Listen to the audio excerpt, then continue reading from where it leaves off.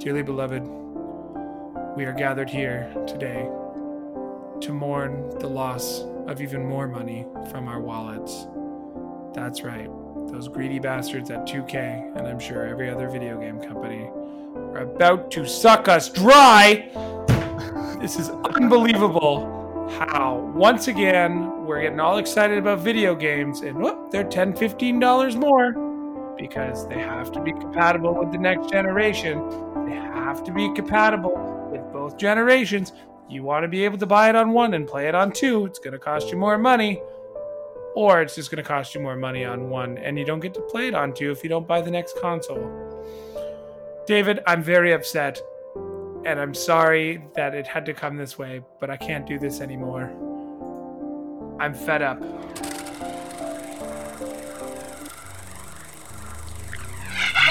Whether it's your favorite tabletop adventure, movie, or video game, we've got you covered. Welcome to the Scene on Screen podcast with your hosts, Sean and David.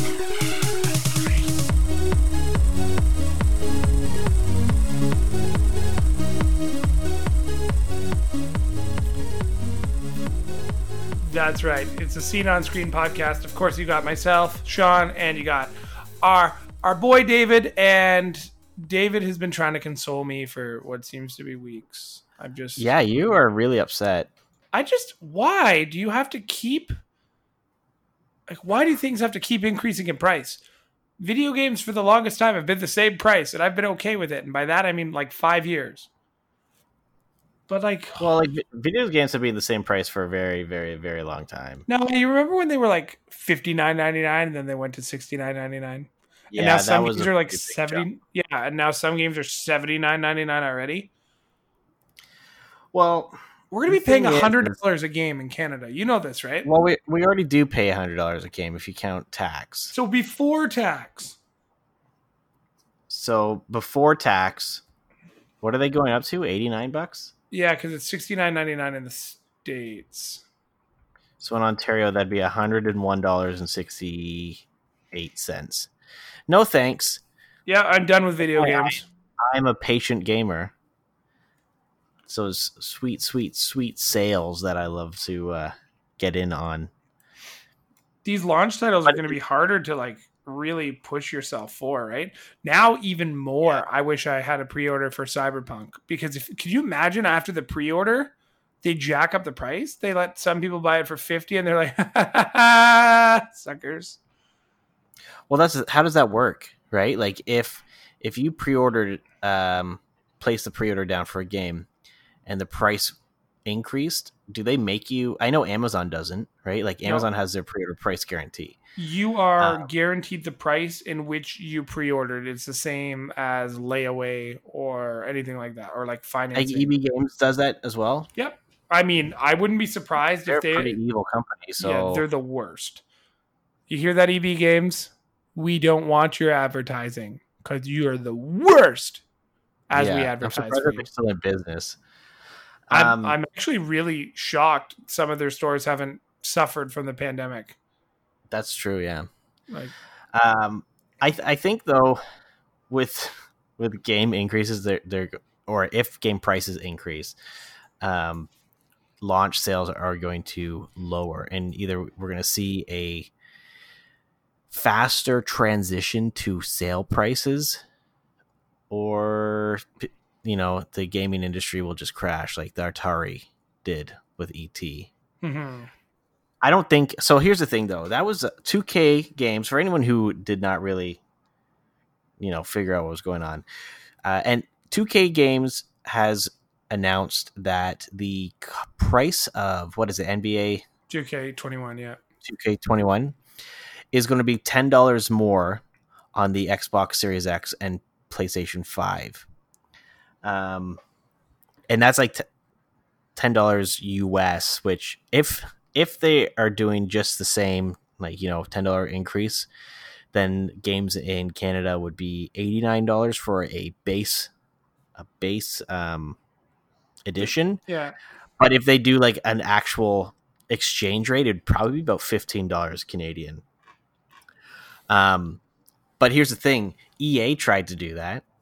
Did you or something similar? So with Madden 21 or whatever the new one is, EA had said that there was going to be a free upgrade to the next gen edition through either Series X or PS5, but only for, I think it was like 3 or 4 months. And so essentially people were outraged by that because the game comes out in November. If people don't buy it until like the new year, that really only gives them like 2 or 3 months to upgrade to the new system or the new hardware, right? Yeah. To get the upgrade of the game. So people were outraged for that, and then EA kind of took a step back and they extended it for the entire year. So I think they have until December 31st, 2021 to upgrade for free to the next gen edition. So I was which is understandable, but yeah. I think with 2K games, what they're doing though is they're just like straight up saying like, oh no, you want the next gen edition, pay us money. So here are some tweets that I found that I think you'll enjoy. So in the year we have the worst economy ever, you guys are going to raise game prices by $10? WTF? The standard edition of NBA 2K21 are gonna be $70 on launch for PS5 and Xbox Series X. I really hope this doesn't mean a price raise for other games on the next gen. Does NBA 2K21, does hashtag NBA 2K21 need a $70 price tag? Hell nah. Do AAA titles like Horizon Forbidden West or God of War 2 need them? $70 would be a steal. So that guy just was confused. And here's the one that I found a little bit to be interesting. From a gentleman named Turn-Based Carl, who's a game reviewer. So it looks like hashtag Take-Two Interactive is becoming an EA like bad actor in the industry. No smart delivery with a free upgrade, raising the price for an annualized game, gross microtransactions, and reselling you the game 3 times. Here's where I find this tweet incredibly interesting. Because I never thought about this. Do you think because the game increased, microtransactions are going to increase in price too? No. Is a coin pack or a card pack going to cost $2 more? I think they'll see an increase in sales of microtransactions. Think about it. They could decrease the price of microtransactions by $1.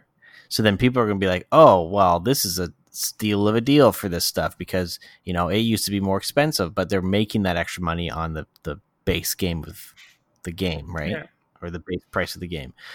I don't know. I think microtransactions for not free-to-play games are slowly but surely on the way out. But like only because of the, yeah, but that's the thing. It's like sports games. What are the microtransactions mostly in that? I know like MLB, it's like card packs to create. Yeah.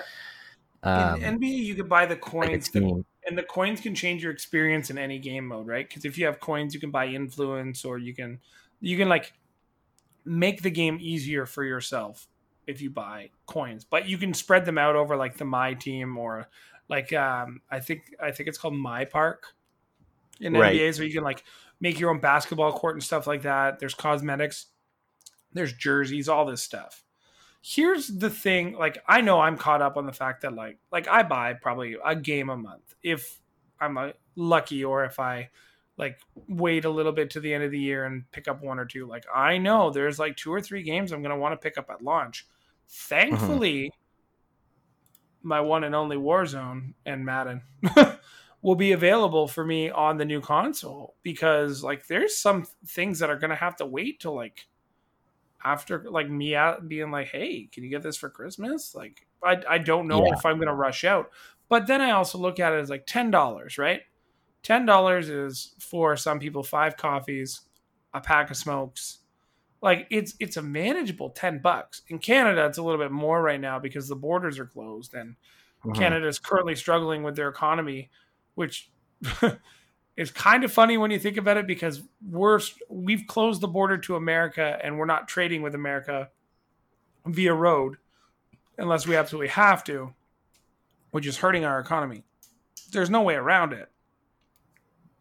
But maybe the economy sees a bump and that $10 in America is only $15 here, and we see it a little bit better. Right now it's double, which sucks balls. But well,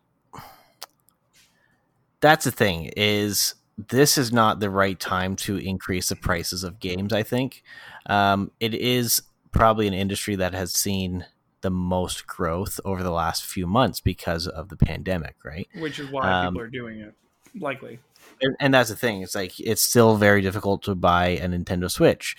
My place of employment, we have been struggling to get in, game accessories like PlayStation controllers. PS4 controllers are hard to come by. And people, I get people calling daily asking for either PS4 controllers or Nintendo Switch consoles. And part of it is because I think there was such a huge, an unprecedented, how many dids are in there? Anyways, amounts of demand for gaming systems, because, all of a sudden, people get up to go to work and then they find out the next day that, until further notice, they're staying at home. Kids are staying at home. Parents need to do something to keep them busy while they try and figure out what the hell they're doing. So, whether or not they already had a system and they need to get another controller so that they're, one of their other kids can play at the same time, or whatever it may be, right? So there was a huge demand for gaming systems and stuff like that. So, yes, absolutely, there was an increase in the gaming industry, right, for sales. Yeah. But now are companies seeing this as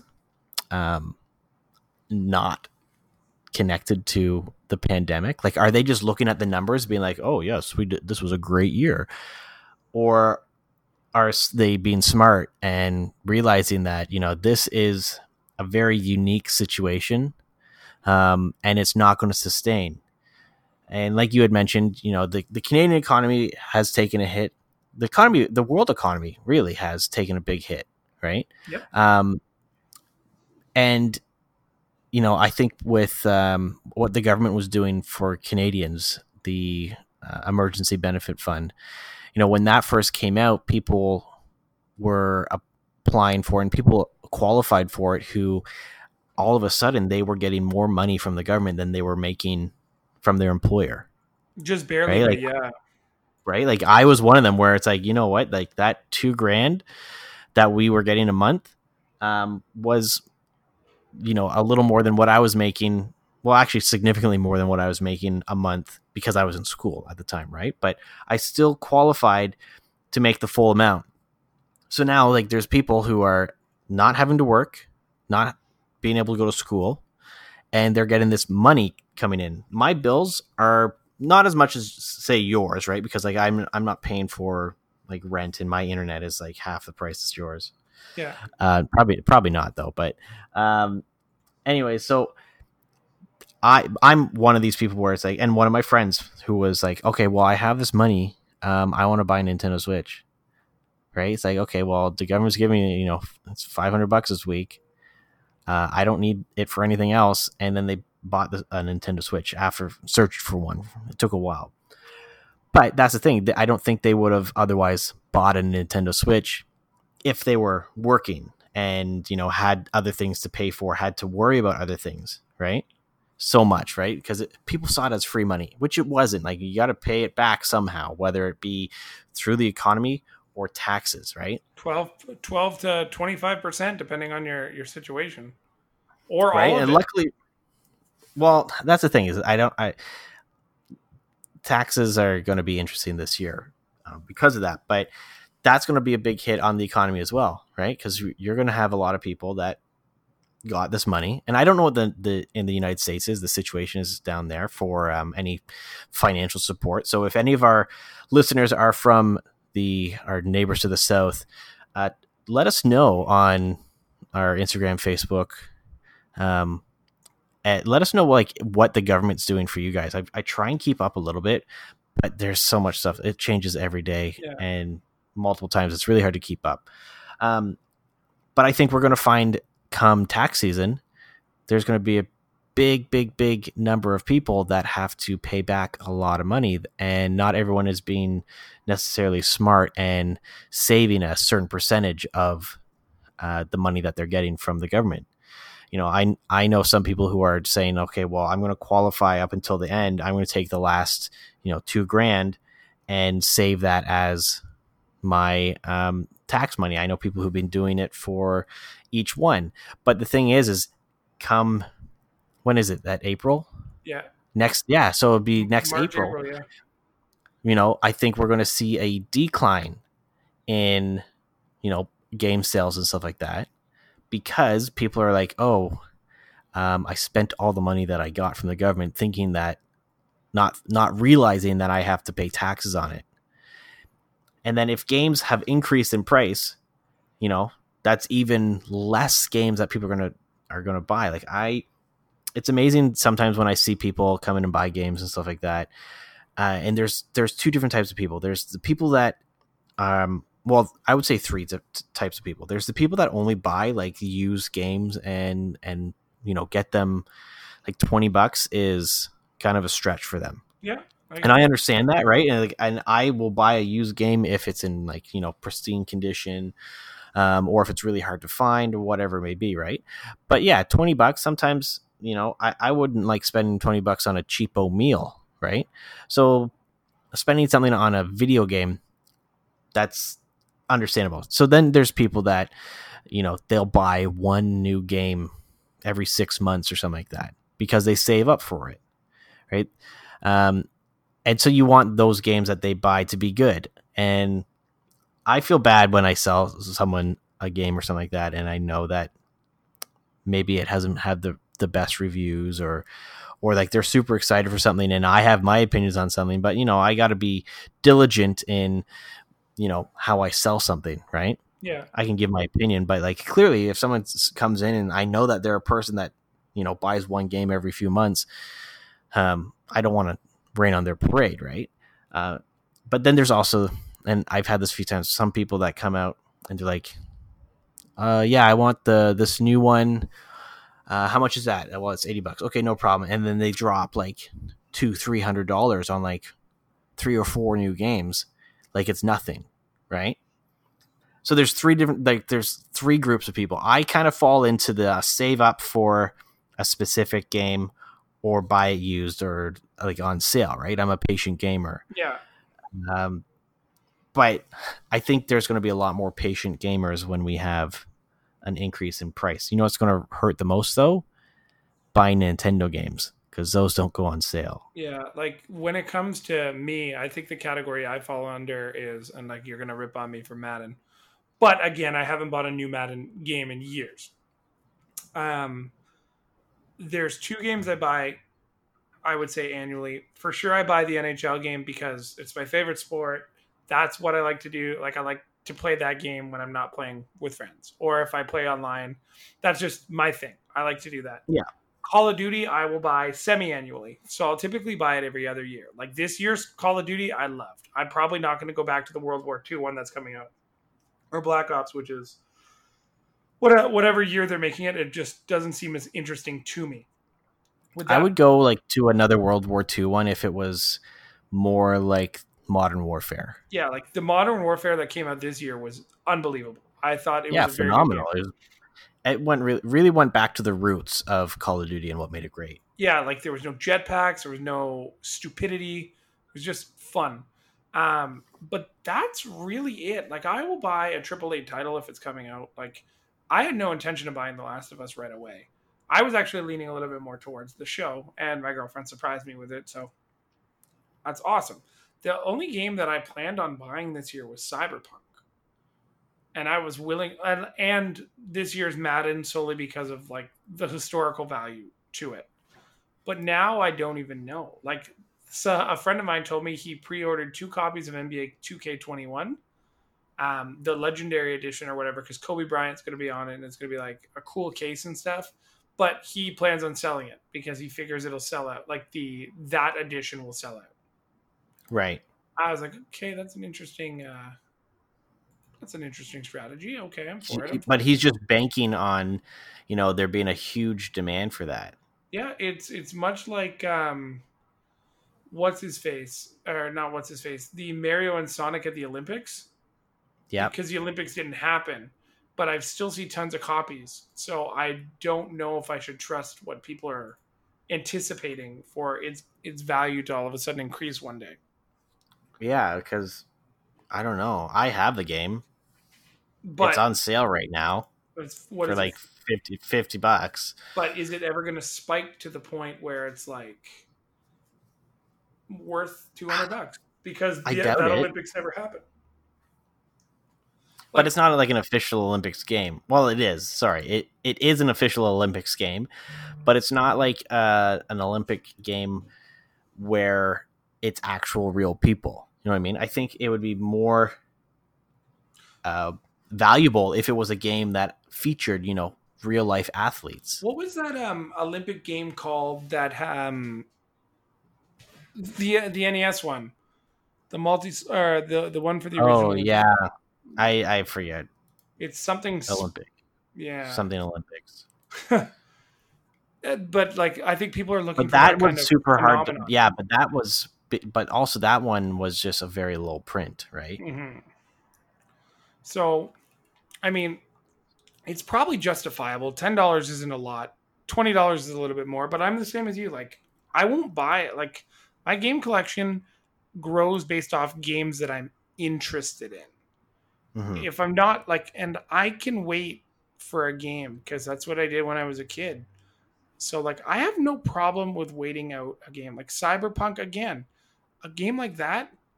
Sure, all my friends are going to be playing it. That's great, but if 9 o'clock rolls around and people are like, hey, are you online? It's not going to be like, hey, do you guys want to chat while we all play Cyberpunk? No, you want to enjoy that story. You're going to just jump on your Call of Duties, your sports games that you play, your co-op games, and that's going to be it. So you're either going to play up what's popular, which is a battle royale, or a sports game. So I don't know. I think companies like 2K should open their fucking eyes, excuse my French, and be like, look, we can get people, if you want to make more money. I saw an article on this. I can't remember who it was, so I apologize that I can't cite it. But the average person, I'm talking the very basic average, will, specifically with sports games or battle royales, will spend money on a title. So they'll buy the game for regular price or on sale, and they will typically spend up to double the value of the game. That is the average person. In microtransactions. Yes. So in my case, in NHL, usually I pre-order, I get a bunch of card packs, and I get really addicted for the first 2 months and probably drop $20. So that's up to double the value. That's not double the value, but at a $79 title, and if I'm adding another $20, we're looking at just under $100 before taxes. For games like Fortnite, people are spending exorbitant amounts of money. Devin, my buddy. Devin used to come on this podcast. Devin's been buying weapon packs for Warzone. We all have seasons passes because we're you know what, it's $15 or it's $20 depending on which season pass you buy. You get weapons that other people don't get. That's cool. But some of these item packs are 1,600 coins, which equate to $24. And he's like, yeah, I bought the Canada one and I bought the America one. And you got light up bullets. And I'm like, that's cool. I couldn't see myself doing that. But that shows you the level. On a free game, he's willing to spend quarterly $25 to $75, which is great. If you're not buying other games, that's fine. Gaming, you're allowed to do what you want with your disposable income. I will never, ever, ever judge anybody for that. I know somebody who pours in, a buddy of mine plays the last FIFA, and he said to me, he's like, I bought the game at full price. when it launched, and I've probably put $250 into the game for cards. He's made a lot of money because he's pulled really good cards and sold them. But Like, can you sell them for real money though? Yeah, you can sell them for real money or coins. Like, there's people who trade. I just found out the other day that there's a Reddit black market for Pokemon through the Pokemon Home, and you can sell Pokemon. Oh yeah. I was like, wow, because my buddy convinced me to log on to Pokemon Home and get the shiny Zorora before, like, it was just free because everybody completed that raid. So I got it, and that's really cool and stuff. But like, he was like, yeah, you could probably make $30 off that right now. But you and I also looked into how crazy Animal Crossing became. Like, for $8.99, you could have bought, what was it, 5,000 bells? Or like a million, 5 million bells or something like that. It was stupid though, right? And that's the thing is, I don't understand. I understand spending, money on collectible physical items. Like if it was like a super rare actual, like my Pip-Boy card. Yeah, like not even that. Like if it was trading cards, right? Like I could see, there being a super rare trading card that has a value of, $30 or $40 because the odds of getting one in a booster pack is like 1 in 75. You know what I mean? Something like that. That physical item holds some value because it is actually rare. But then I understand, spending money and on getting a digital card or digital something from a game that ultimately, like, when the game stops working, if your save file gets corrupt, if, once people stop playing the game, you have nothing to show for it, right? It's not like you're going to keep reselling that game, or you have this like where you're, dusting off your attic, in 50 years or your grandkids find it and you're like, oh, grandpa's old Pokemon game. All right, I'm just going to delete this save and start over again, not knowing that, grandpa spent, $200 on shiny Pokemon. And right? Where's your point of when is it worth it? Like this is going to sound really weird. But think of it as like a cell phone warranty, right? Like the extended warranty you can buy from a store. When they go to you, well, it's X amount of dollars a month. And you're like, okay, can I cancel whatever I want? And you're like, yeah, sure you can. But I would recommend that you cancel it when this phone doesn't feel like it's no longer valued at this amount for you. I'm just saying it in broad terms. But like, let's say it's an iPhone and the warranty coverage is like $400, right? When that phone isn't worth $400 to you, then you can cancel the warranty because you're going to just upgrade or do something else. Like if you're not willing to pay $400 to replace that phone anymore, that's over. So when you're using your example about like grandpa's old Pokemon game or any other game for that example, like at what point in the life cycle of your game, let's say Animal Crossing, do you take all the things that you earned or you invested in and sell it? I was thinking about my Animal Crossing game the other day, which I haven't opened. But like I had gold flowers, I had blue, I had all the color roses. I didn't make them myself. Chris's brother did, but I was given them. And he was telling me that he was making like $25 per 4 roses. Or no, a 5 rose pack to make the grid. So he was making $5 per rose, depending on the color. And somebody was making more money. Because there was a demand for it. If he was willing to put in the time to farm these roses and make them grow, because the gold roses were super rare, he was doing it. Right. Okay. So, but here's the thing with that. I think that is slightly different though, because for something like that, it is like you said, he's putting the time in to make and grow these special roses, right? People want them. And either people don't necessarily understand how to do it, or they don't want to spend the time to do it. So they will spend the money and buy it from someone else who has done it, whether or not he's time traveling or to get it done or whatever. Someone is still doing the effort, putting the time into making that rose. But when it comes to, card packs in like digital packs in games, even skins and stuff like that, I understand that it's an easy way for the developer to have a steady stream of income to continue supporting the game. Yeah. But when it comes to, buying Pokemon or buying, like I said, cards, random cards that are, just drawn from a random loot box, right? Like you have a 1 in 10,000 chance of getting this card. Buying things like that and spending lots of money on things like that, it just, someone was lucky enough to have that show up in their game and now they're selling it because someone else wants it because it's rare. That doesn't hold any value. And like you had mentioned the warranty, when does it stop? When does the item stop being valuable to you in that? But then there's also the other side of the coin where it's, is it worth me paying this for something that I would never use? Yeah. Right.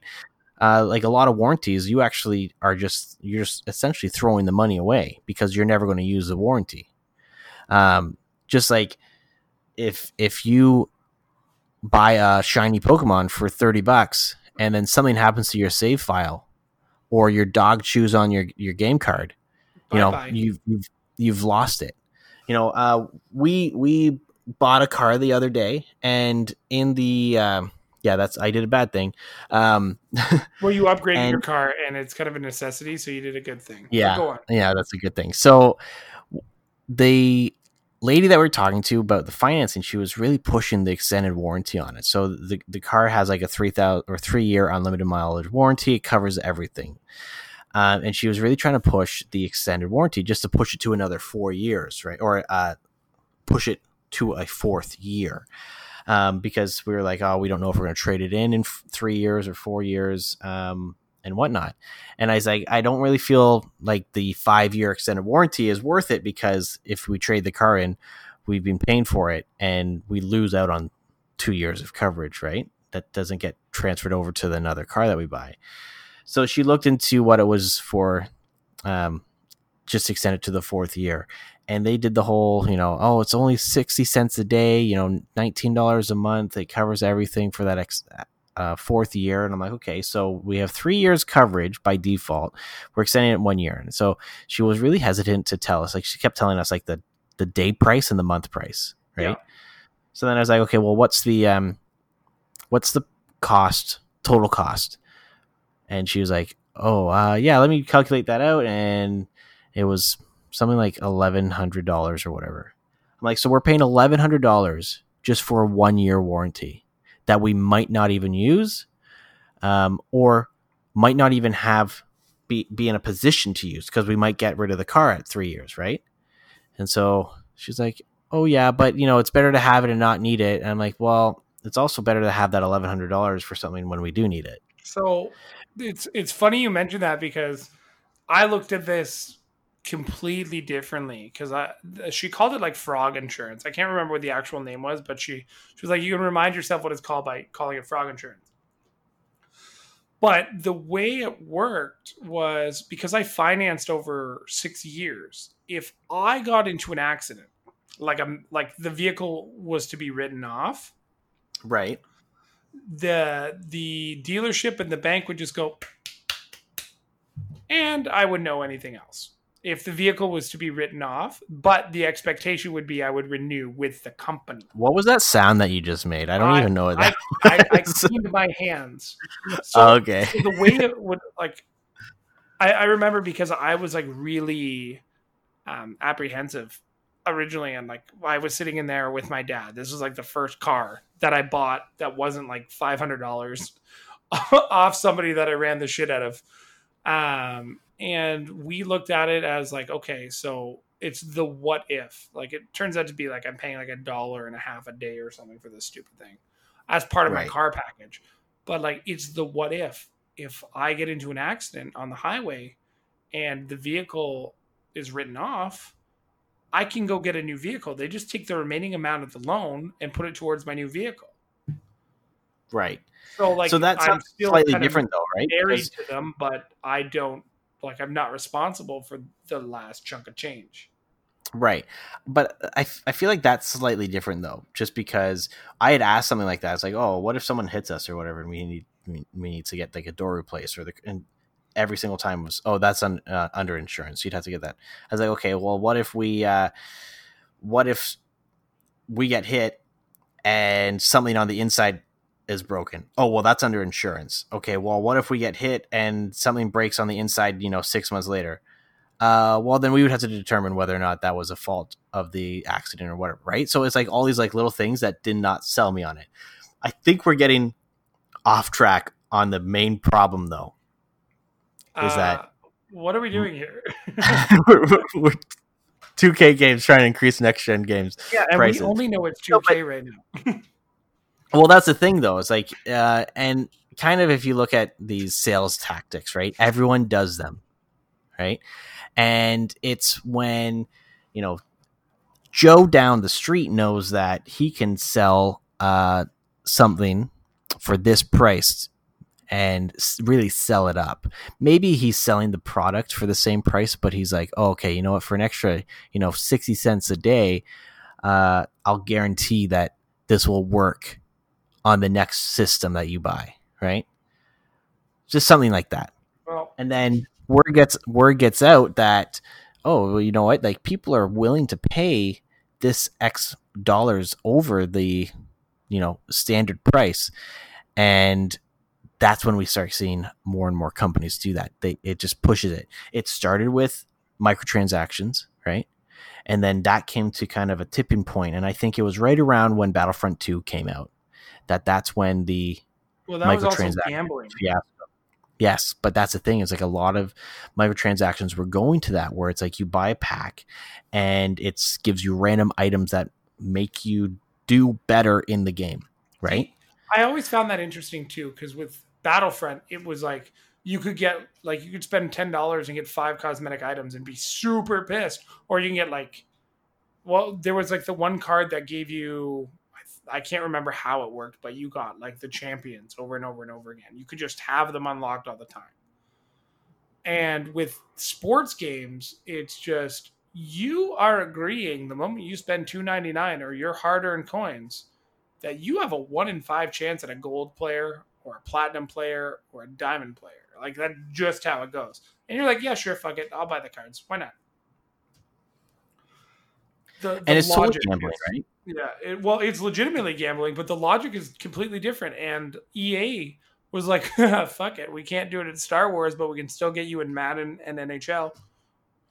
And I think that's the thing, is because the mindset from the people who buy the sports games are slightly different than people who, I don't want to necessarily say like it's Star Wars fans specifically, but I think they definitely aimed the rocket right at them. Well, that's the thing, is I think the Star Wars fans are very passionate about the media that is made for them, right? So when a game comes out that, is promised to have all of these things, and then they find out that in order to be able to actually play, as Darth Vader, I have to play the game for 800 hours or spend potentially up to $2,000. That's where they look into this stuff. But with sports games, I think they kind of, it's no different than when you were buying trading cards at the convenience store, right? Yeah. We've been ingrained that trading cards is part of the kind of, I don't know, the experience of playing and following and enjoying sports. So when they put trading cards into these sports games that let you unlock specific characters and stuff like that, you understand, people know, oh, I'm buying a pack of cards with characters, and I'm going to get that rare, rookie card or whatever that's going to give me some sweet unlocks in the game. Slightly different than just, slowly bumping up the price of a cosmetic DLC. But I don't know, it's different in or sorry, it's the same in the sense that companies have slowly been creeping up either the prices of DLC or the types of microtransactions. Now it seems like everything has a season pass, which expires, right? Like it used to be you buy the season pass and you get all this DLC, but now it's like you buy a year pass, right? Rainbow Six Siege did that. They started that where they have like the year pass. So it's like, okay, well, you can buy this pass and you can unlock everything by playing the game. No problem, but you have to put a lot of time into it. Or you can buy the year pass and unlock all of the operators right away. But then, next year, another year pass. There's another $25. Next year, another year pass, right? And it's no different than what a lot of these free-to-play games are doing, like Warzone and Fortnite with their, season passes or the seasons, right? Where it's like $10-15 for the seasons. And yeah, you unlock a lot of stuff. And if you play through it enough, you should be able to earn enough in-game currency to buy the next one. But then if you stop playing for, a month or 2 months and you don't actually get to the end of the ranking, then you're spending another, $10-15. Yeah, no. It's like, I'm now annoyed. I'm just annoyed again. You just like re-pushed me back into annoyance. The thing with Rainbow Six, though, which is kind of unique, was you'd buy that, like the $25 pass, but if you were an avid player, you didn't even need it because you get the game updated for free. The only thing you'd really get is like more booster packs, and if you didn't have enough coins, you can get the like other operators. But you always got 2 free operators, and then you had to earn the other 2. And if you already had enough points for it, you were fine. It never really mattered. So, do you know what game wouldn't do this to you? Make you spend that kind of money? Make you randomly... Like, the cost of acquisition for this game is incredibly cheap. I think it's like $18 a year. Comes on your Switch already built in. As long as you have the Super Nintendo app. Oh, snap. I was like, what are you talking about? No, not Pokemon Snap.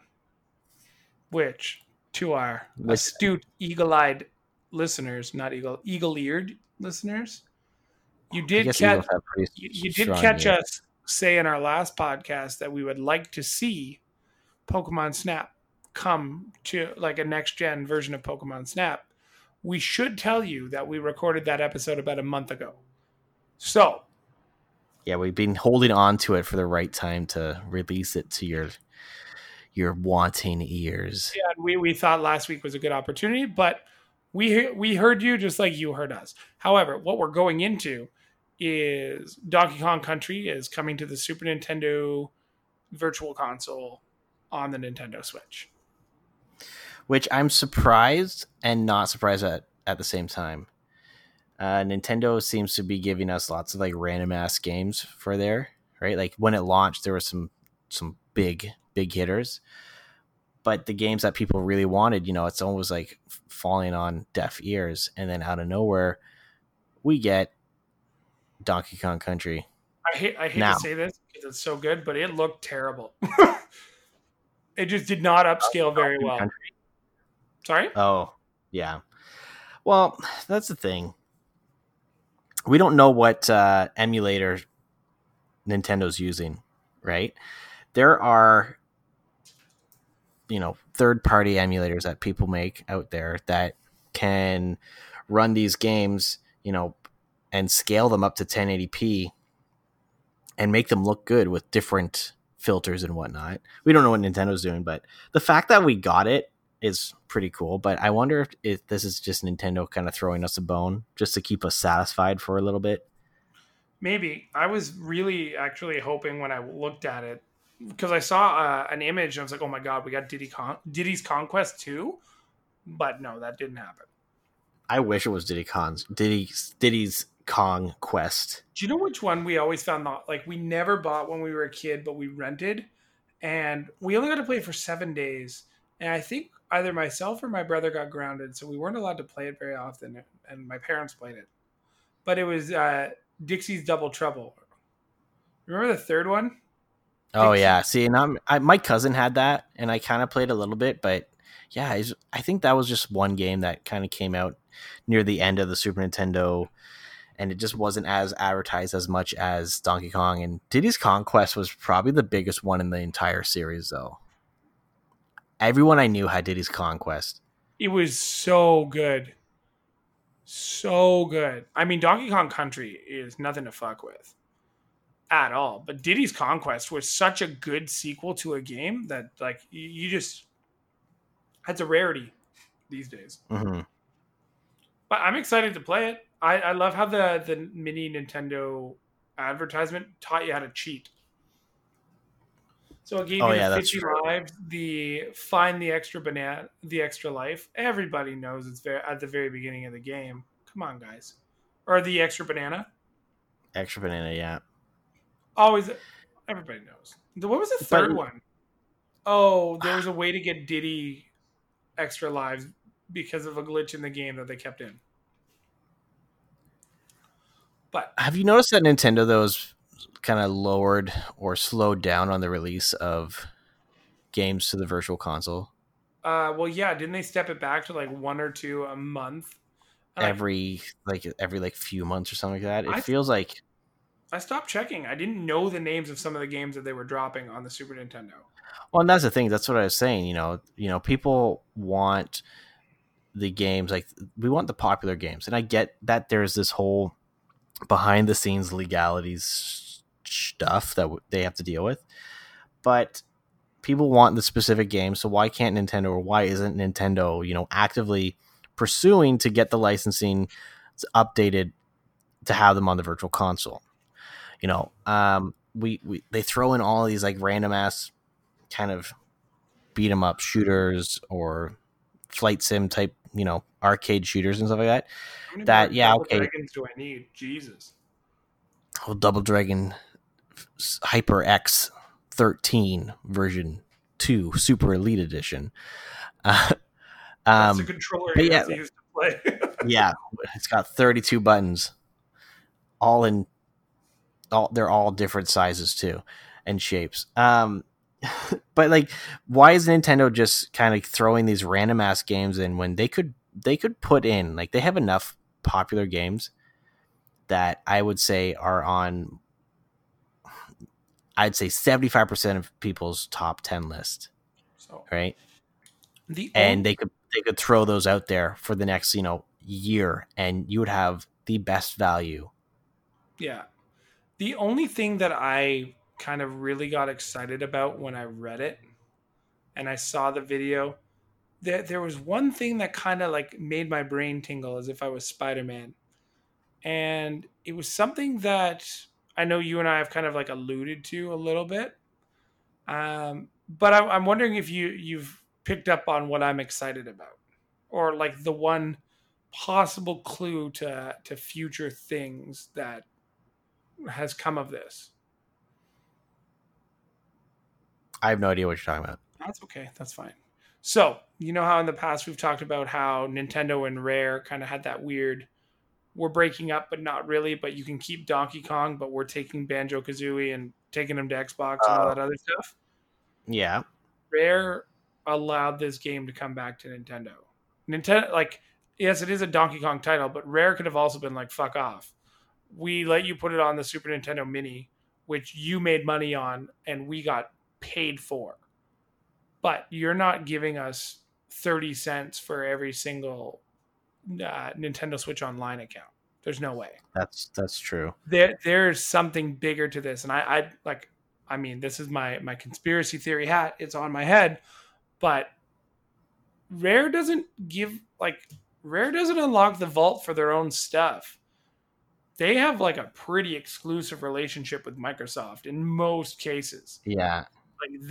And we knew that years ago because remember, I can't remember what game it was, but it was rumored to have Donkey Kong potentially appear in it, Microsoft title, and then it just never happened. But Banjo-Kazooie is available on the Rare Replay, and it's also available on I think you can get one or two of them. I think it's Banjo-Kazooie or Banjo-Tooie on Game Pass. One of the two. I think the whole of Rare replays on Game Pass. If all of a sudden we see something weird like a remake of GoldenEye, it to me would be like, okay, so Rare and Nintendo are playing again. And that's the thing that excited me the most. Like, they didn't have to put this on the Virtual Console. Mm-hmm. To be honest with you, this is not even a game that I'm like overly excited about for Virtual Console, because I have it on my Super Nintendo Mini hooked up to my TV already. And I'm really good at Donkey Kong. So it's not like I'm dying to play it because I just played through it not that long ago. There's something more to this. You could have picked any game. And yeah, like you're saying, like people want the bigger games, but everybody and their brother probably at one point or another owned the first Donkey Kong Country for Super Nintendo. It is one of the most common games available aside from Super Mario World. And I know I'm not wrong about that. Yeah. I think I feel like there's more at play. I think kind of what you're alluding to, it's not the first time that we would have seen something like that happen. If you remember way back when Square Enix or Squaresoft at the time stopped releasing games on Nintendo consoles because they had a kind of a argument, so to speak, with Nintendo, and they started releasing stuff on the more powerful PlayStation 1 hardware. So then for the longest time, Squaresoft, Square Enix only released games on PlayStation or on Sony hardware. But then I remember watching E3 and seeing Final Fantasy Crystal Chronicles coming out on the Nintendo GameCube. It was a GameCube exclusive. Mm-hmm. And that was the first time in years that Squaresoft had released or made a game for a Nintendo system. And from that point on, you know, they kind of had their relationship mended, and we didn't see a whole lot of games necessarily on the GameCube, but we did see more games coming on the Wii and the Wii U. And now even on the Nintendo Switch, there's still a plethora of Square published games on there, like Octopath Traveler, Bravely Default 2, and the handheld, like the DS was, if you could throw I don't know what's the saying is, throw a hot dog down. You can toss a hot dog cafe, and I don't know, but you'd throw something at a bunch of DS games, and you're pretty. what am I saying? I have you could throw something into a room with a bunch of DS games, and there's a pretty good chance that you would find one that was published by Square Enix. That's the new saying now. You can throw a hot dog at a video game. Got it. Yeah, you can throw a hot dog at a video game. So, but this is the thing. Like, kind of maybe what you're wow, I'm having the worst time with words. Normally it's you. It's the hosting chair. My computer messed up. Yeah, it is. David actually had to host tonight. I'm so nervous. Performance enhancing drugs. Yeah. This might be a indicator that Nintendo is in talks with Rare and therefore in talks with Microsoft, because we know that Microsoft and Nintendo have worked together to support cross-platform multiplayer, right? Yep. Or, you know, some Microsoft published games or Microsoft games coming out on Nintendo consoles. And Banjo and Kazooie are in Smash Brothers now, which if you look on their Wikipedia page for the Microsoft era, because Microsoft bought Rare in 2002.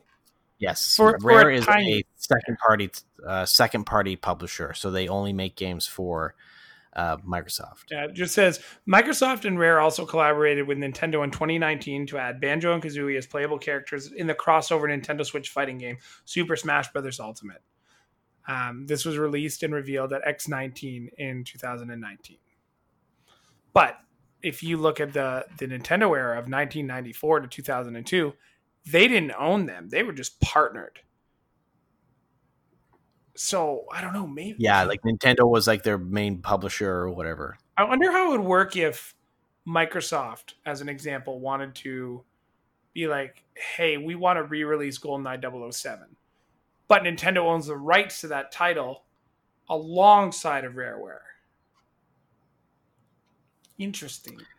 I think the most logical or the most realistic potential for something like that to happen is that we would see the same thing like we have with some like the older Star Wars games where they'll release on multiple consoles. For that case, I think we would see it on the Nintendo Switch and the Xbox, not on the PlayStation, just because Nintendo owns the license for it, right? And But Microsoft Rare, owns the Microsoft owns the publisher or the developer. So probably the most reasonable turnout for that would be both Nintendo Switch and Xbox users get it with cross-platform play. Yeah. That would be amazing. Slappers only, no odd job.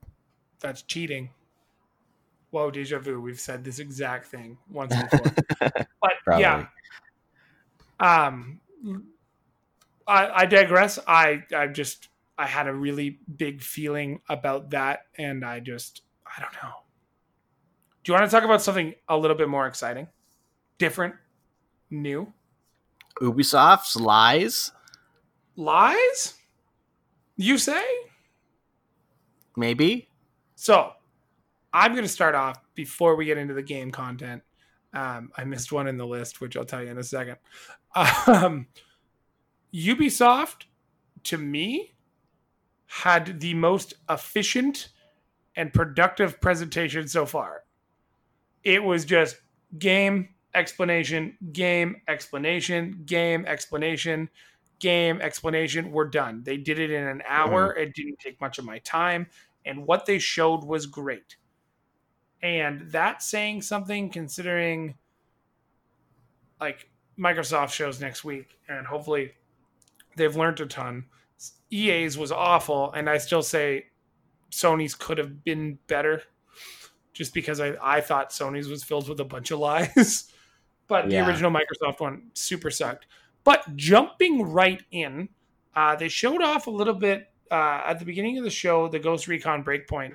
I know you don't see that when it first launches in, but it just announced that they were they're doing a massive update, giving quality of life improvements, and they were adding new characters, which was really cool. But the piece de resistance happened at the beginning and the end of the show, for sure. First off, we saw Watch Dogs Legion. That trailer made me want to pre-order the game a little bit. Remember, don't pre-order any Ubisoft games. Yeah, you never have to. But the one thing that I really enjoyed about the game was it kind of reminded me of State of Decay a little bit, where you kind of had to, like, your character can go around and recruit anybody, and you can use the abilities that you find throughout people because you've like hacked their cell phone and like learned all about their lives. But like you can take like a mechanic and use their skills, or a doctor and use their skills. You can even hack like the operatives, which was really, really cool. But you get to build your own team, and you can like earn all their outfits, all their abilities. Did you not think that was really a unique shot at, or an attempt to make Watch Dogs relevant again? Yeah, I think they are trying to make it so that it really truly feels more open world than the open world games that we're used to now, right? With the ability to control pretty much anyone, recruit anyone, it's now kind of what like Watch Dogs 1 was trying to do, right? Like make this living world. But now I think they're really pushing it, and like they're can you imagine if this is what Watch Dogs 1 was like when it first came out?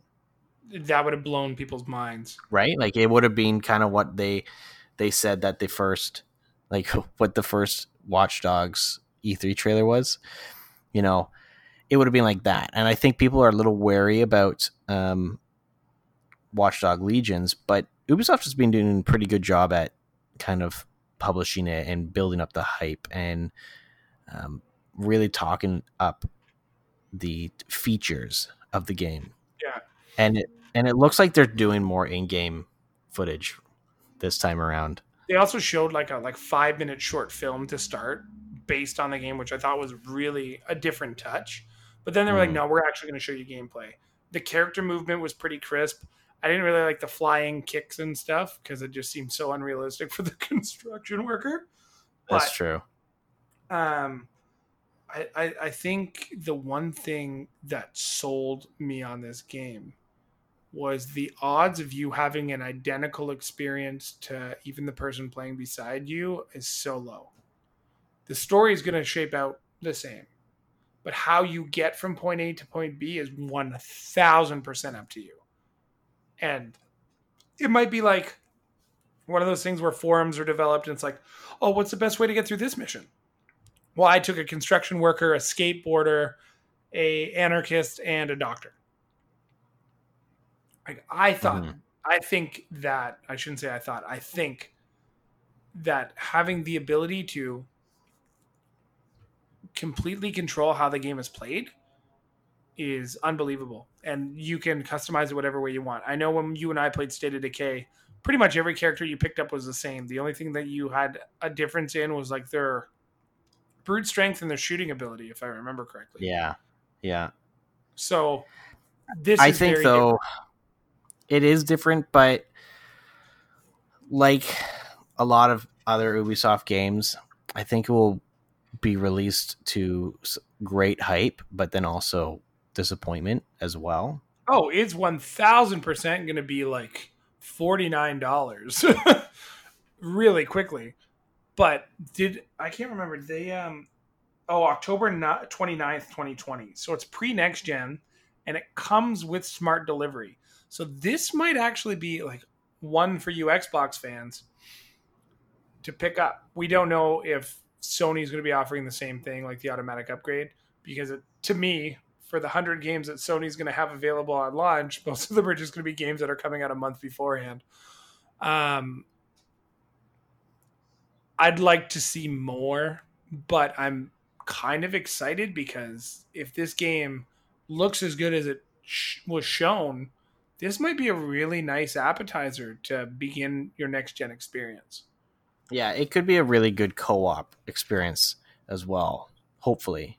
Right? Like I feel like it could be fun in the sense that, you know what, we're going to do this mission and I'm going to be this child who is a secret assassin. Right? Like just something stupid, right? And you can be like an old grandma or an old man. Yeah. But and we can just wreak havoc. Could you imagine if it's like State of Decay though, and it's like you just helped your buddy get so far, but it's not going to happen because you played on his file. Sorry, bro. Well, Ubisoft has been pretty good with that kind of stuff. Like the Division, for example. Honestly, you can join my game, right? Like remember when we were playing Division 2 a few weeks ago? You were a few missions ahead of me. But any missions that you had, like we could play the mission that you were at, even though I was not there yet. And it was just harder for you. Yeah. So I think Ubisoft kind of has a pretty good grasp of their kind of multiplayer aspect of that, hopefully. I don't know what it's been like in their Tom Clancy games recently. But I can't see them doing... I would hope that they wouldn't create a roadblock in the sense that if I play in your game, I'm not unlocking anything for mine. Yeah, State of Decay defeats your shit out. Yeah, that just defeats the purpose of playing co-op. Yeah, and right, especially if you're working through the story. You remember that first? Like that was the first and last time we played together that game. It was pretty much, yeah. Like, this is stupid, and now I'm becoming like this pretentious player where, with Game Pass, I'm just like, fuck it. I don't need this game was not enjoyable for the first 5 minutes. I'm out. Well, that's what makes Game Pass such a good value, right? Because think about if you bought a next gen game for $101 Canadian after tax, and you put it in, and you do not enjoy the first 10-15 minutes. You're running back to the store. But the thing is with games, unless you buy it from somewhere that actually allows you to return or exchange games, most stores don't, right? So you have to bite it, and you can trade it back in for, a third or 25% of the cost, or, hopefully you can sell it online for something. But still, like, I think Game Pass is a great value for people who, like us, who can be very critical of games. I would have been pissed if I bought State of Decay and wanted to play co-op with my friends to kind of get through the story, only to find out that, I'm gonna have to play the same mission, twice minimum, so that myself and my friend can, get to the same point. So with Game Pass, you don't have to feel bad being like, oh, well, fuck this game, right? Because, if you really liked it, once it gets off Game Pass, you're going to buy it, right? Yeah, no, absolutely. And I think this is one thing that escaped us in our earlier conversation, but Game Pass is a huge advantage and game changer.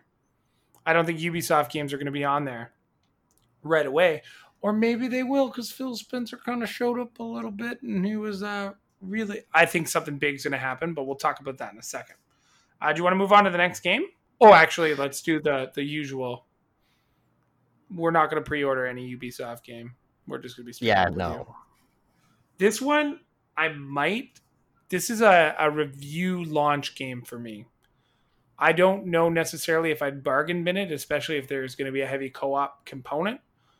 But we'll see what the reviews look like at launch. If it's a strong title, and they're honest reviews, unlike what happened with The Last of Us, I'd be a little bit more. I'd be interested in venturing in it, but I don't think it's a bargain basement one for me. How about you? I would say I would be willing to buy it on like an early sale. Not bargain bin prices, but not day one, but maybe, a month or two in, once, patches have been put out to crush any, game breaking bugs or whatever it may be. But yeah, I wouldn't buy it full price. I wouldn't bargain bin it. I'm like a happy medium. Fair. Well, the next game you don't have to worry about paying for, because it is Brawlhalla Mobile. Brawlhalla is bringing its fierce free-to-play platforming fighting action to iOS and Android as of August 6th. It looked cool. There's not really much to talk about it because it is a mobile game, but it did look very Smash Brothers-ish, but with fun animation. And I think it comes with like 50 sprites to start, right? Yeah, like Brawlhalla, you can download on Nintendo Switch. I think I downloaded it once, loaded it up, played one mission or one level or whatever, and then never played it again. It's just another Smash Bros. Clone. But it's made by Ubisoft, and you can be with a bear with a sword. Yeah. I can't really rate it, but I would say I'll try it. I'll definitely try it on my phone if it's not going to chew up the battery. Well, you can. I probably won't even bother. Okay. Look forward to David's micro review on August. Oh, look at that, August 9th. You've come up on the schedule, or 10th. JK. I'm not a big I never really played Might and Magic. I don't know if you have. I played Might and Magic many years ago on PC. Now this was like a Might and Magic. I don't know if this was like a mobile one. I didn't really quite understand it. The video. It was more of like a thank you type video thing. But I do remember like there's Heroes of Might and Magic. That was a big game years ago. I don't know if it was Ubisoft that made it, but again, I don't know.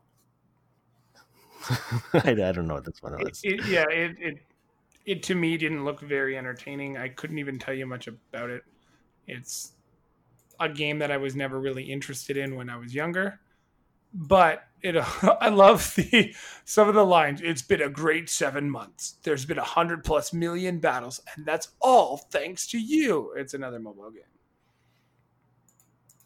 Ubisoft is getting into the mobile games. The third mobile. They're really advertising it. The third one comes up here, which is a free-to-play tactical RPG with a massive roster of 70 characters, spanning the Tom Clancy universe of games. On August 27th, you'll be able to play Tom Clancy's Elite Squad, which is literally Fortnite with Tom Clancy characters. I don't know. I'll probably play this. It looks like it's my thing. It looks interesting. It looks kind of fun, lighthearted, but probably, difficult at the same time. The thing I really appreciated and what made the trailer so kind of fun for me was when you first see it start and you have the gigging guy and he gets pinned down. And you're like, oh, these are Rainbow Six characters. I know what this is like. And then it's like the bad guy. I can't remember who they rescue. It's the bad guy from something. And then you see the guy from Splinter Cell in here. And it's just a bunch of Rainbow Six characters to start. And you're like, oh, cool. And then Valkyrie shows up. Or not Valkyrie. Damn it. What was that girl's name? Who's the one that can sneak around? I forget. Man. The sneaky one. Yeah, we'll call her the sneaky one. Not Hipana. Very sneaky.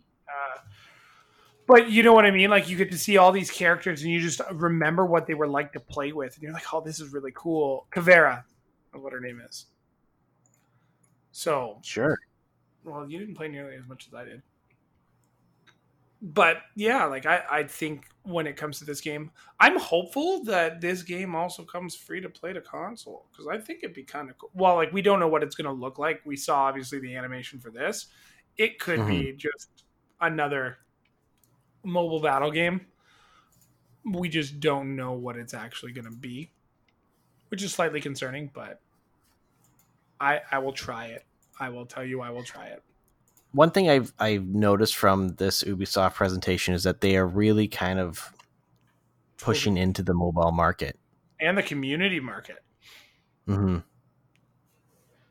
At least they didn't spend, 15 minutes talking about how their games let people feel feelings that they want to feel. Yeah, or put you on a ridiculous scavenger hunt to not win anything. They were just here, if you log onto your computer, you can have Watch Dogs 2. Well, no, that was actually you were supposed to have watched it's through Uplay, right? For something or on Mixer and stuff like that. Yeah, you were supposed to have watched it, but then there was a problem with the system and it wasn't giving people the stuff that they said. So then they just ended up giving it to everyone if you logged in and registered. Oh, I'm sorry. Did you say Mixer? That doesn't exist anymore. It's still around. No, Mixer died.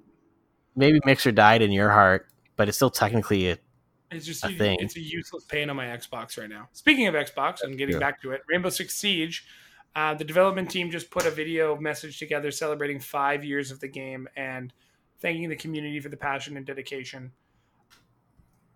I know for some people who don't play this game and watch the video and were like, oh, well, this looks kind of weird or whatever.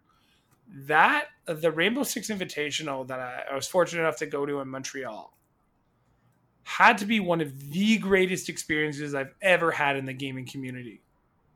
Everybody had so much fun. People were cheering, laughing.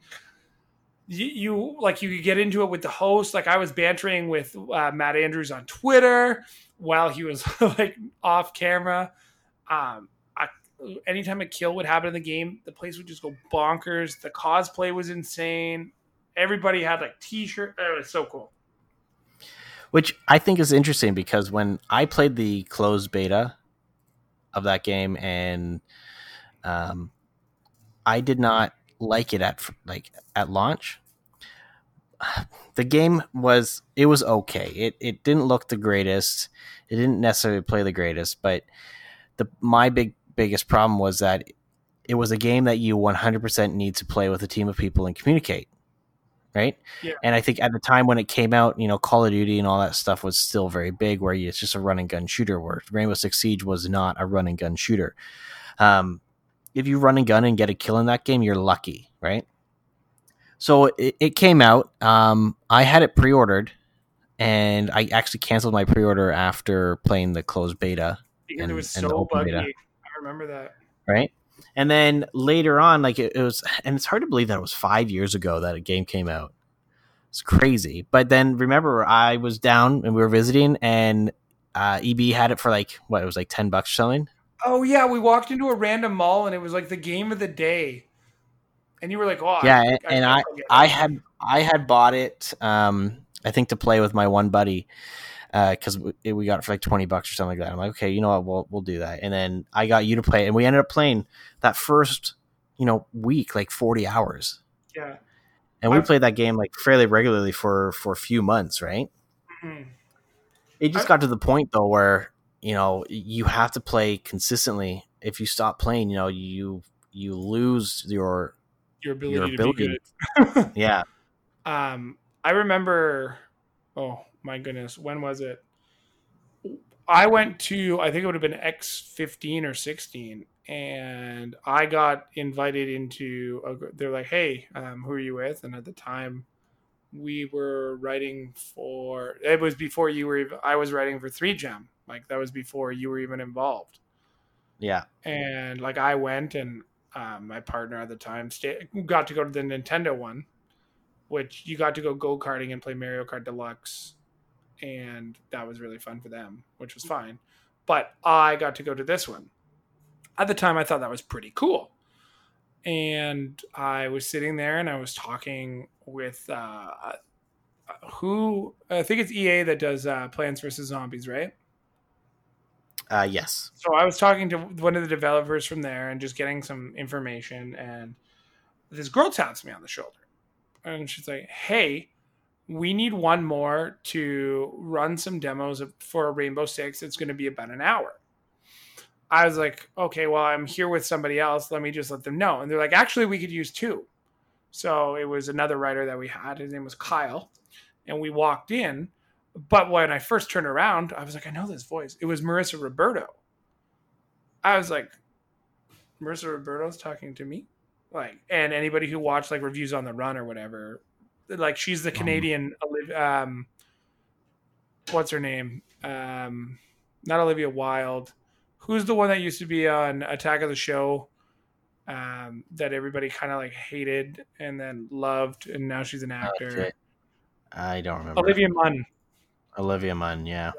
So like to people who got G4 TV, Marissa Roberto was a really big deal at the time. And I remember like she's doing their stuff with TSN and Squarespace and all that stuff now. But I remember going in there and I got to play Rainbow Six with like some of her team, like the review on the run guys for an hour. And we got to like, they explained, they did like a demo. So they explained how the game worked and like what you would do on offense and on defense. And they just explained a bunch of stuff. And then they were like, "Okay, so play. And then we're going to like let you do it again." I think we played maybe 4 or 5 matches in the hour, but it was an unbelievably cool experience. And I think I even remember at the time messaging you and be like, "Holy, like this game's cool." Like, everybody I could talk to about this game at the time, I was just like, "Guys, this game is fucking unreal. It's like the best." And then you like got involved with us shortly after. When 3Gem ended and we moved on to other things, but I just remember how cool that game was. And like you could only play that house. That was the only level that you could play at this demo. But it was like, it's a weird name drop story, but it was like the coolest thing that could have happened to me at a video game thing, you know? Like I was like, "Oh, damn, cool. This is awesome." But it's one of those things that, we had growing up watching these shows, right? And gaming always brought people together. So, and the biggest thing for gamers, I think, is being able to play games before they come out, right? You always want to see what it is, right? So being able to go to an experience, not only playing a game or experiencing a game before it's released, but also with the people that, we watched and looked up to and kind of wanted to be, when we were younger. That's what makes some of the best memories, right? Yeah. And to me, it was just like, that's something that's going to stick with me forever. Like I know I was selected at random, but I thought it was really cool. Like I could have been because I was talking up other people while I was there. And like I tried to be as social as possible. And I really wanted to make sure that I left a good impression because like they were people that I was going to work with for a while. And unfortunately the company that does the stuff with Microsoft doesn't do it anymore. But that was such a cool experience. The only thing that like would have made it sweeter is if Victor Lucas was also there, but he was not at the time. Yeah. Shall we hit the next game? Hyperspace. This game was kind of all over the place for me. Hyperscape? Hyperscape. What did I say? Space? Hyperspace? This one was the one where it was like it just that was the one where she could like loop back and forth in the time loops, right? It looked really neat. It is a free to play game though. Oh yes, this is the one where it's like what did I write for the exact notes? Because I was very confused by it. I wrote, and I quote, this is very Ready Player One to the point where you can go play a battle royale with your friends, or you can play other games as well. It's kind of a mixed match of everything. It's also weird that the community can vote via Twitch on how to alter each round of the game. So this is like, to me, I don't know if it's going to be like the same as like loading up into a battle royale and being like, all right, so I'm going to play Call of Duty at 9:00. I'm going to just log on and a game's going to be there. You're going to have to jump into games, get into a timed arena, and then games that are on, like is this going to be perma on Twitch? Is the Battle Royale arena always going to be on Twitch via Ubisoft? Is there going to be different Battle Royale arenas? Like, how is the community going to influence this? That was the one thing that I found like kind of confusing. Because they didn't show off any of the other game modes, but they showed off the fact that the community could be engaged and change and alter the way the game is played. And once you die, you just go back to the lobby. I don't know. That's where I'm kind of feeling. Yeah, I don't know what to think about this, because at one point, or on the surface, it's just another battle royale game. Yeah. But, having the ability for community interactions from just people watching, that's interesting. And I know Twitch and Mixer, RIP, has implemented some games, some games where they can do things during the stream, like people watching can do things during the stream, and it can influence the game that the person's playing. Now, is there going to be a set stream where, like, and that's the thing, is like multiple people are going to be playing this game, streaming it, but how is the community going to influence those games? Is it going to be, the community across all of the streams watching? Or is it going to be, I don't know, like, are they going to have one single stream, right? That this is the one to watch to control the game. What was I always forget. What was that TV show that also became a video game, and it was on like Discovery Channel, and it was terrible, and it got canceled, and I keep saying but it was called like Resistance or something? Defiance, yeah. And the game lasted longer than the TV show because the community would just be like, nah, don't want to do this. And they were just like, they would watch the show and then realize they could fuck with the show incredibly, but then they would ruin the online game experience. And I remember when you could buy it, like it was like $150 to get the game, and you got it in like a crate. Do you remember all this? Yeah. And then your crate included like different, like it included the game. It included like different ways you could play the game, and like some peripherals and stuff that you can enjoy, and like some collectibles, because it was going to be on TV. And if you were playing, you were also signing like an agreement that if your character or your voice was on the television show at any point in time, although it was like a dystopian TV show, they took footage from the game and the ideas. It was this whole thing. I thought it was kind of cool. I don't see, though, there being a long lifespan for a game that relies on community involvement. Right? Like, they're banking on this game because it's, like I said, it's another battle royale game. And I'd say right now the biggest players in the battle royale genre are still Fortnite and Warzone, Call of Duty. So are they hoping that community involvement is going to be their trump card that gets people to leave the other games and go play there. And let's it might be good for it might be good for big streamers, to bring over, because it's just another way to engage their viewers, right? Like, oh, I'm going to play this game, but you guys watching can straight up change the game and affect it. I don't know. It looked very gimmicky. We also have, like, look at the games that we already have that are in that art style. You have Overwatch. You have, wow. You've told me to download this game like 100 times. It's free to play.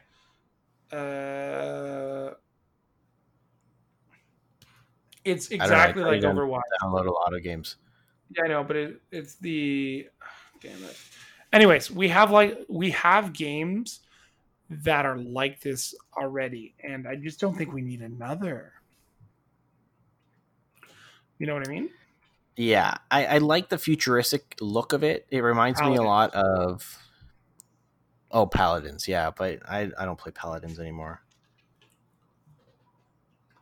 I actually haven't played it in a long time. I like the look of it. It looks futuristic. It doesn't look too like cartoony. Yep. So it has a cool aesthetics. But yeah, I guess we'll have to see how it goes. Like, it's you can download it. It's in open beta right now, so you can download, play, and see for yourself. But at the end of the day, it's just another battle royale game, so we'll have to see how it takes off, or if it does.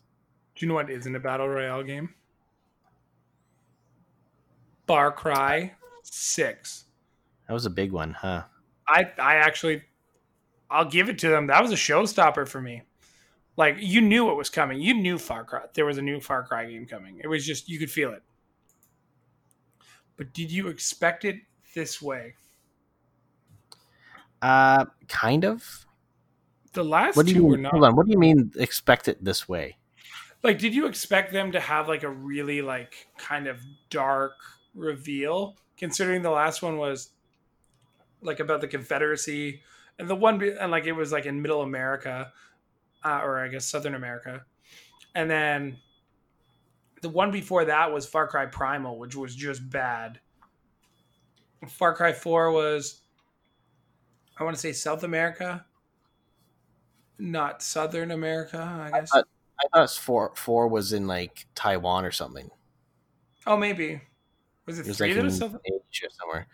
3 was in South America, I think. But the one thing you can see developing is I think they're going to start getting away from like you have to kill the animals to make your pelts and all that other stuff. Now you have to kill the people to make your pelts. Well, you're going to be in more established areas.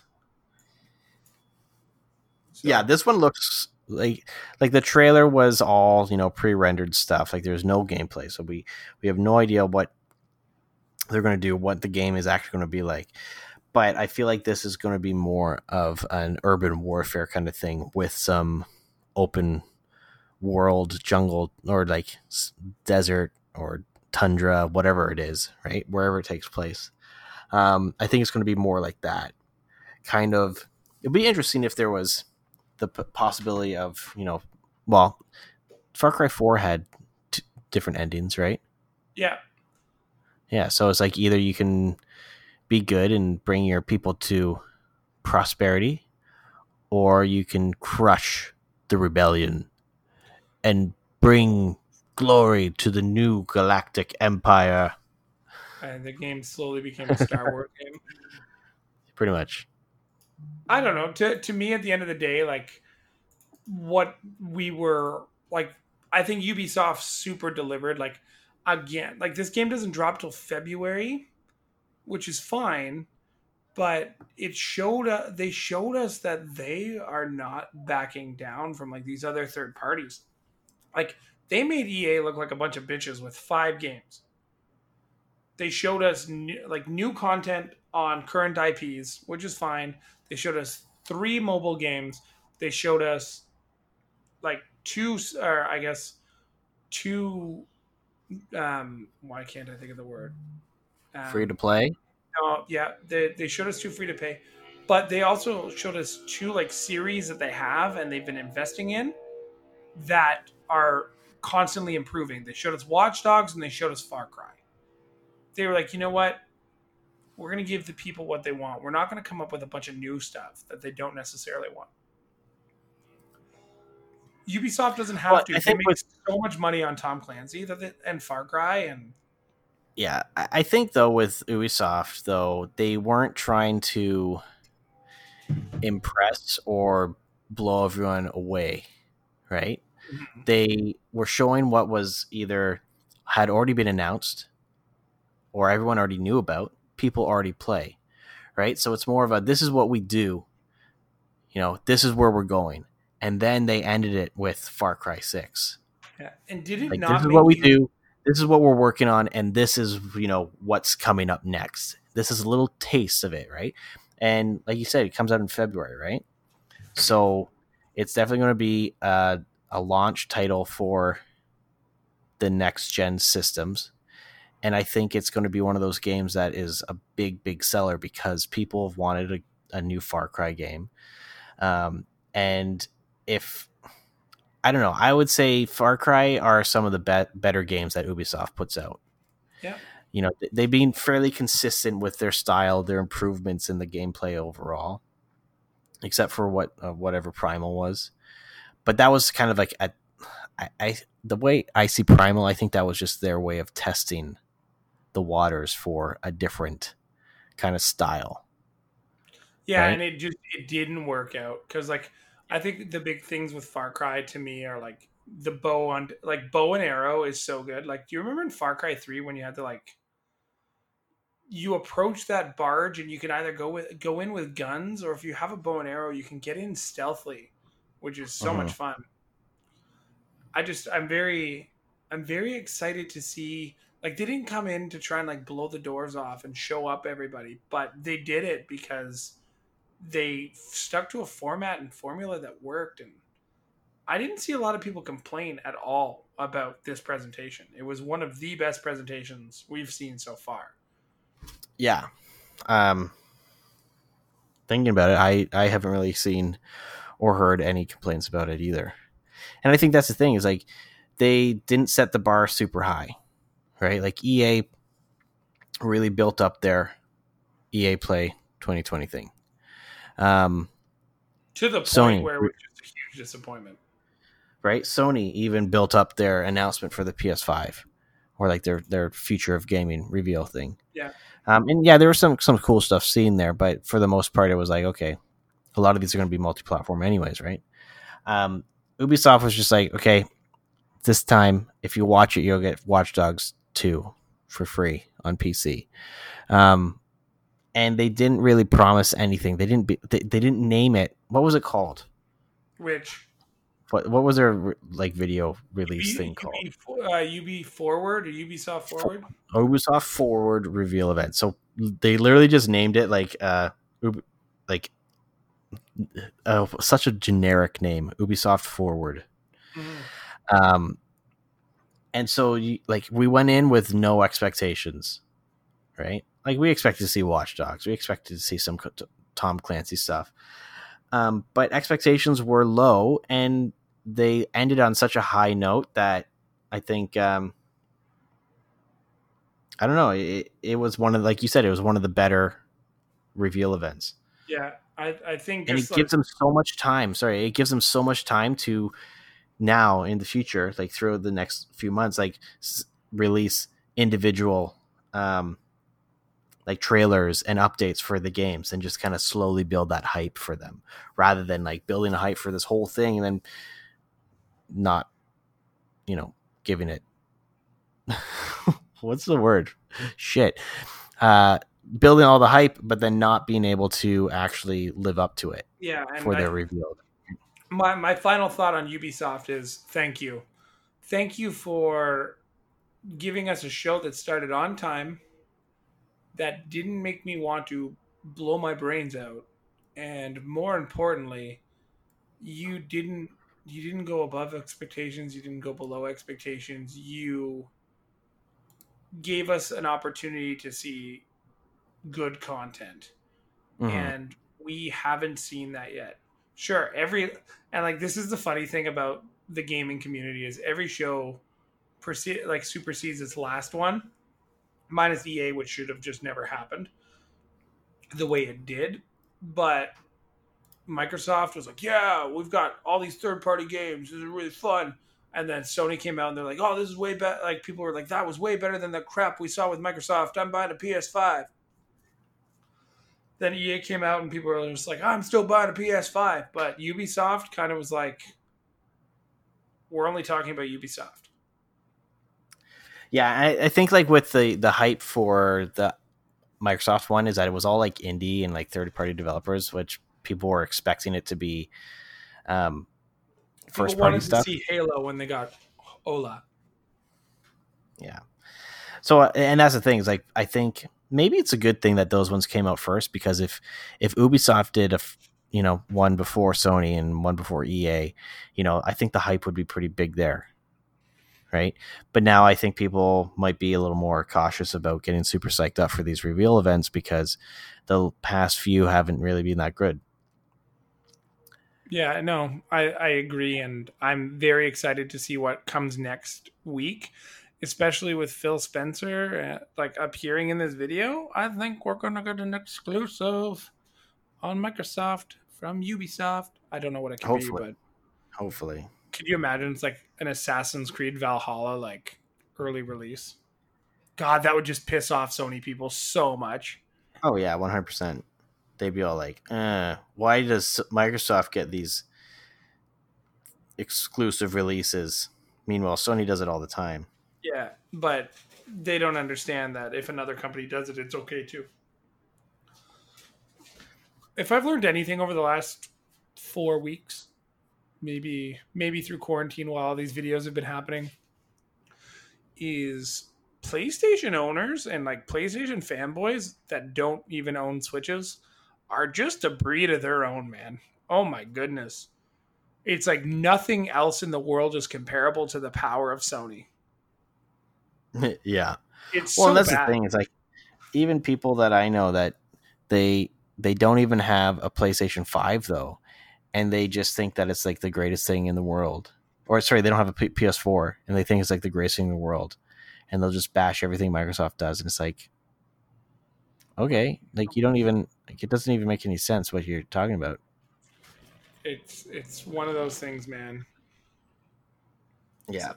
But you know what? That's the state of the world right now. It just doesn't make sense. Kind of like this whole episode. Yeah, we started talking about the price of Donkey Kong, or not the price of Donkey Kong. Oh, 2K games. 2K games. Got into buying. Then we got into car warranties. But that is our episode for this week. If you like what you're hearing, if you want to join in on the conversations, give us a message on our Instagram, Facebook. We always love to hear what you guys are up to. And we will catch you guys next time on the Scene on Screen podcast. David's never hosting again. I'm never hosting again.